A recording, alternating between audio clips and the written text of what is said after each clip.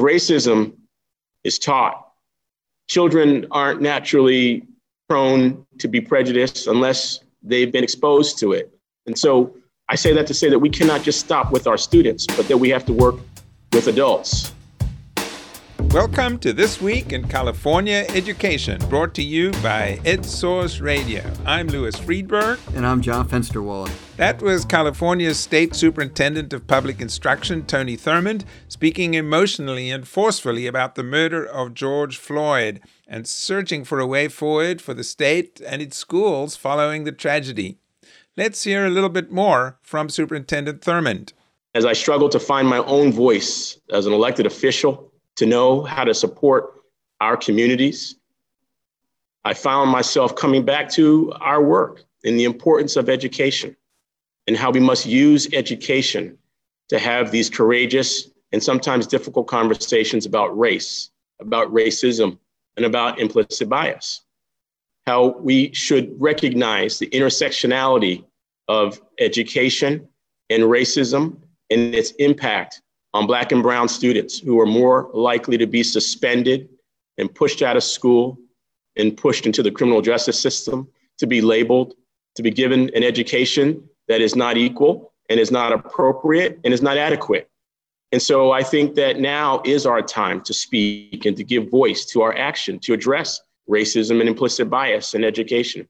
You know, Louis, that was a really powerful statement by Superintendent Thurmond. And thinking, one of the positive outcomes of the protests throughout the nation and in California this week is that people are looking around in their own communities to examine police practices, police arrest records, and policies of restraint. And one of the challenges is figuring out what can be done to address this issue. It's been something that people have been grappling with for decades.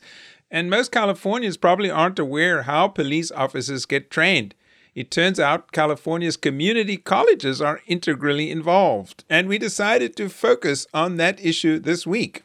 To understand what the community colleges are doing and what they might do to reshape how police officers are trained, we're happy to have with us Eloy Oakley. He's Chancellor of the California Community Colleges. Welcome, Chancellor. Thank you. It's great to be with you again. So I just needed to get your overall reaction to this very difficult situation, already dealing with a pandemic, and now, as the Governor Newsom said, a pandemic upon a pandemic, the virus of racism.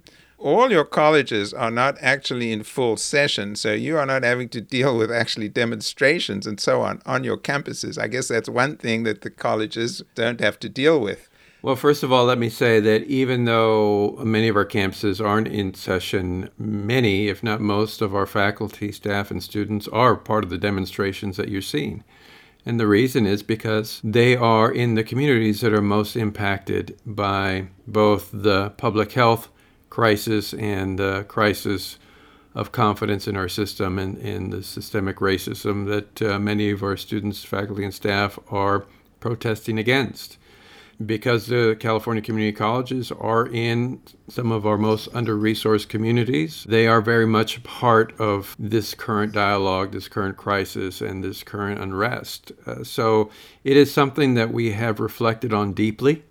The situation that we saw unfold, specifically with Mr. George Floyd and his brutal death, impacted us all very deeply because, we are in those communities. Our students are reflective of those communities, and we feel the pain that those communities feel. So it is something that has definitely added a layer of deep emotional distress on top of the public health crisis and now the economic crisis, which all clearly show that it is the same communities that continue to be hardest hit over and over again in any of these crises. I think one of the things that's so challenging for everyone now is what can be done concretely. This issue is so woven into our culture for hundreds of years. Now, it turns out the community colleges are actually quite involved in training police. So you're actually in a position that perhaps you could have some impact. Could you just clarify? Because I know a lot of students take these administration of justice courses. Those aren't actually training programs. The students may then go on into law enforcement. But then there are also these post-academies, right. Police officer standards and training programs, which community colleges are also involved in. Right. So what do you think can be done in regards to that? Specifically to law enforcement and first responders. And let me begin by saying that I, like many others, agree that by and large the majority of first responders and law enforcement are very much concerned about the communities that they police and serve. But having said that, we can do more to support the education of law enforcement. So first, several of our campuses do oversee and operate post-training academies for police officers, contract with the County of Los Angeles, in the case of Rio Hondo College, or many other counties and municipalities to support the training of police officers. And just to clarify, there are 39 of those Right. throughout the state, and it seems like about 14 or 15 are directly Yes. tied to community colleges, offered through the community college. That's right. That's right. And so we have a responsibility. While we do not create the post-certification training, that's handled by individuals directly connected to law enforcement who determine what the training should look like. We do have a role to play in the courses that lead to that post-training, in the way that we train our faculty and our staff that interact with the individuals. So we do have a direct role. We also have a partnership with POST, and we can engage in that partnership to talk about how we think the curriculum can be examined, the curriculum can be adjusted to ensure that there is cultural competency, to ensure that there are techniques taught that our faculty feel would improve community policing. So in that partnership, we do have a role, as well as many of those officers, before or after they become officers, receive education in the California community colleges, and we should be thinking about how our curriculum supports the education of law enforcement individuals and helps them gain the skills they need to improve policing. What do you think needs to be more integrated then? What might be missing in the training?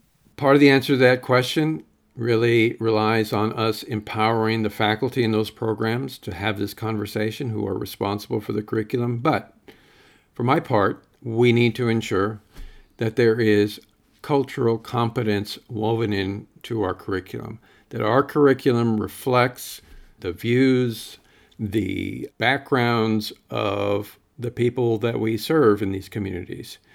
And so cultural competency means understanding what Black communities feel about policing.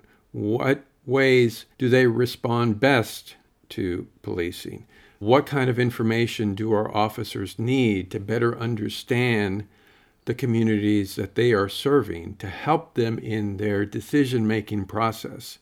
So those are issues of just understanding what implicit biases we all come in. That doesn't mean that we're saying that everyone's racist. I have implicit biases that I've inherited through my lifetime that I'm not aware of. And so helping law enforcement understand how those implicit biases work and how we can blunt them would be just one important step to how we can improve the relationship between communities and law enforcement. You offer certificates and Right. associate degrees, and many of your students are law enforcement related Yes. majors, right? You can have an effect in terms of the kinds of requisite courses that deal with the history of race and other things in those courses that would affect dispatchers and many people who go into many different fields, right? Exactly. I think that's a great point. When we talk about law enforcement, it's not this monolith. People interact with our colleges, and we have to take responsibility for what areas we can improve. And if think about how we hire, train, and support our own faculty that are interacting with law enforcement professionals at all levels, ensuring that they are questioning the own biases that they've received somewhere along the line, and how do they help train and educate law enforcement individuals, as well as what kind of culture do we create in our colleges. Culture is such an important part of the educational experience because students absorb and respond to that culture. And so we need to ensure that we have a culture in our colleges, in our training academies, that reflect the cultural competency that we want to see in our own law enforcement officers. We're speaking with Chancellor Eloy Oakley, Chancellor of California's 115 community college system. You're suggesting that there needs to be more focus on cultural competence, on implicit biases, and so on. Now, I imagine this is not a new concept. I imagine that many of these programs already have that in those programs. I mean, do we actually know what is being taught in this regard? Well, what we know is that we've had many faculty in our system who have been voicing these concerns and voicing these solutions for quite some time. We've seen a growing body of research that suggests that some of these solutions are what's needed in higher education. But to be honest, we have lacked the will to give them the force that they need in order for them to really take hold in our system. And I think that's, to cut through all of the research and the programs that we've just described, it comes down to will. And what we're trying to do is to use this moment to generate the will to be uncomfortable, to talk about race and ethnicity, and to actually put in motion changes that will improve the outcomes of students of color, as well as faculty, staff, and the communities that we serve. How do you translate that message to the presidents and the boards of 115 community colleges? Well, first, we have to be very honest and very blunt about what we're talking about. We have to empower voices on campuses, particularly voices of minority faculty who have lived these experiences. We have to be honest about the data. The data clearly shows that more than 70% of our faculty are white. That's not an indictment of our faculty. That's an indictment of our system. That's an indictment of our hiring processes. And so we have to be honest about that. And we can only begin to move forward when we have an honest discussion about where we're at and what needs to change. And then we need to follow through with action that's going to require boards of trustees to set clear guidelines and timelines, and a board of governors that sets clear expectations and regulations that ensure that we're moving forward. But at the end of the day, this is about empowerment, not compliance. Compliance has not worked in this country or in our system for our whole history, and compliance is not going to get us to improve the state of Black and African American students. What is your sense as to the receptivity of law enforcement agencies to not focusing for the first time, but focusing more intensively on these issues? Because I imagine there's a cultural competence unit in probably every one of these programs already. Well, I do think that as we've heard from police chiefs throughout the country, there is this moment of opportunity.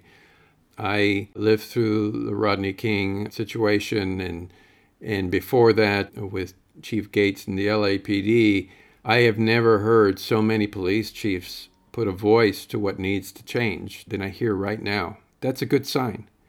And so working with our chiefs in our cities and our counties, I think we have an opportunity. The second thing I'd say is that we make a choice.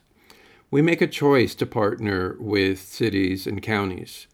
And if we don't feel that the cities and counties reflect the values of the California community colleges, then we should consider ending that relationship, if nothing more than to send a clear signal that if things are not going to change, then we cannot remain complicit in watching what happens in our community. So we have to make choices, and I think those choices will influence outcomes. And whether we're partnering with cities and municipalities on training officers, or whether we're partnering and securing security services from sheriff departments or police departments, we make choices, and we have to question those choices and make sure that they align with our values. We've been talking with Chancellor Eloy Oakley from the California Community Colleges. Tough times, difficult issues. Really appreciate you taking some time to talk with us today, and obviously look forward to staying in touch with you in the weeks and months ahead. Well, thank you to both of you and to the entire team there at EdSource. Thanks.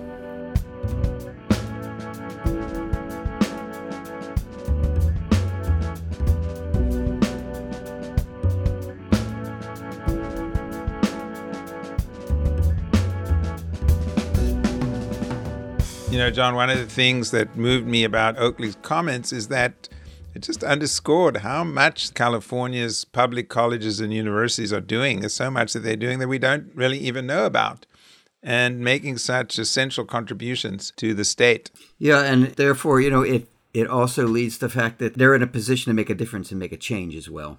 Well, it's going to be really interesting to see what happens. And I have to say, I was intrigued by Chancellor Oakley's, I won't call it a threat, but statement that if law enforcement is not receptive to really moving forward in this area, that the community colleges might have to sever their relationships with these post-academies. Yeah, I'm not sure how much leverage he has, but he certainly has passion on this issue and is going to be very forceful, for sure.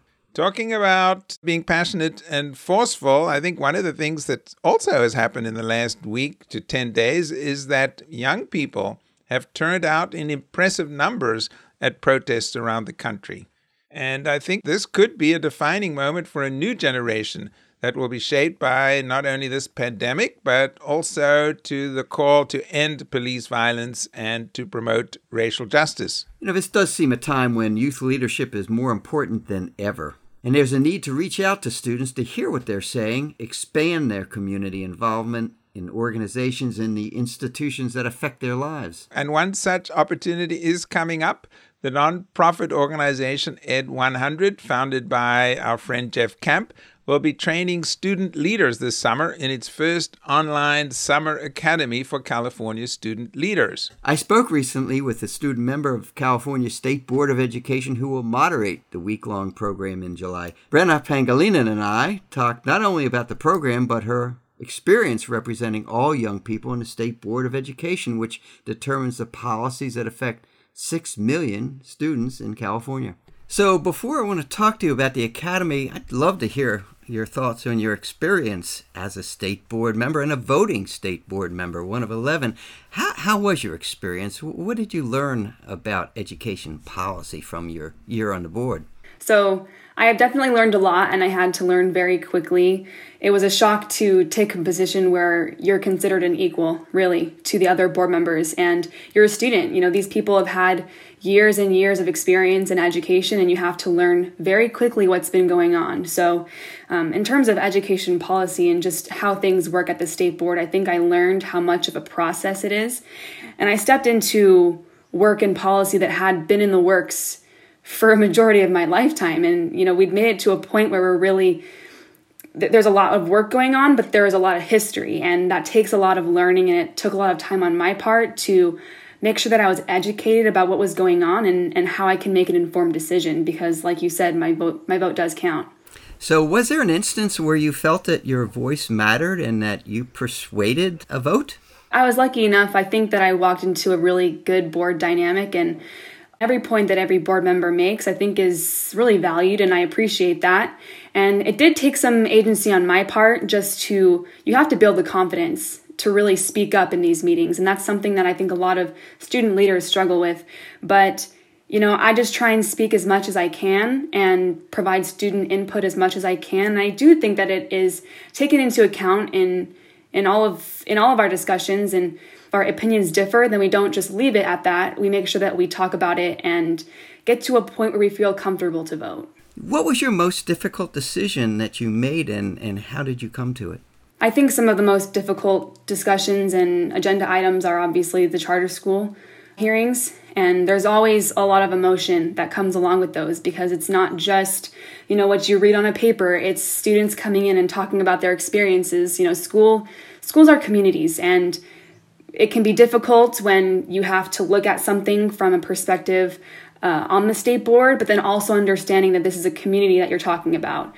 So you've talked about the importance of student voice. So Did you see yourself as representing you as a student, or did you represent all students in California? And that must be difficult given how diverse the student body is in the state. Yeah, that's definitely something you have to keep in mind. And I think it'd be silly to say that I could represent every single perspective in the state of California, but you have to try. And that's the position that this is. You have to try your best. And every time you enter that boardroom, or you are, working on something state board related, you have to practice a new level of empathy. And if the discussion is about English learners, you have to put yourself in the shoes of English learners. And, even though I have an opinion, my opinion is not the end-all be-all because I'm representing all students.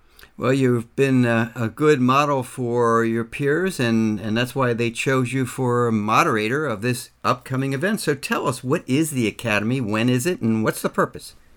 Coming up, there will be the Ed 100 Summer Academy, and it's really an opportunity for student leaders to come together from each high school and learn about our education system and how they can make a difference in it. And, something interesting is, before it was really not feasible to bring this many students together into one conference, just because everybody coming together in person, there's a lot of costs involved, liabilities, but with technology now, it's more possible to bring students together virtually. So when is it again? July 20th through 23rd. What will students learn by going to the Academy? Yes, there's a lot of amazing things that they can learn. We're going to have some amazing guest speakers, and it's really going to be a working meeting where we go over education policy, what we think that students should understand in order to be effective leaders and really have meaningful discussions in terms of student leadership. And it'll be a working meeting where students are going to break up into groups and be able to discuss some of the information that we give them, because the education system is extremely complex and it's going to take collaboration and communication to make sure that students are understanding the information that we're giving them. But hopefully it's a conference that students can feel really empowered and bring this knowledge back to their communities and hopefully share it with other students. Well, who should apply? Really, any student leaders should apply, whether you are one or are looking into being one. There's so many leadership positions for students on their school site, on English language advisory councils, on parent-teacher boards. There's so many opportunities for students to be leaders, and all of them should be informed about how California education system works. Well, listen, we'll see you there. Thanks for joining us today. We've been speaking with Brenna Pangilinan, and she is finishing her term as student board member of the California State Board of Education. Thanks for joining us. Thank you. One of the encouraging things about the last few weeks has been the emergence, at least in the public eye, of some really, really impressive leaders of all ages, people I had not heard about, and Brenna certainly sounds like one of those.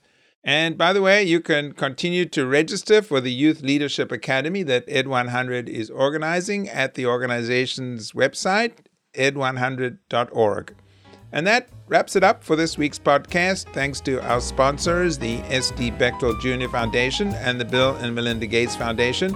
Our producer is Kobe MacDonald. Our music is from Nate Schwartz Jazz Orchestra and EdSource's own Justin Allen. Please subscribe wherever you listen to your podcasts. I'm Louis Friedberg. And I'm John Fensterwald. Stay well. Stay safe. Thanks for listening. We'll be back next week.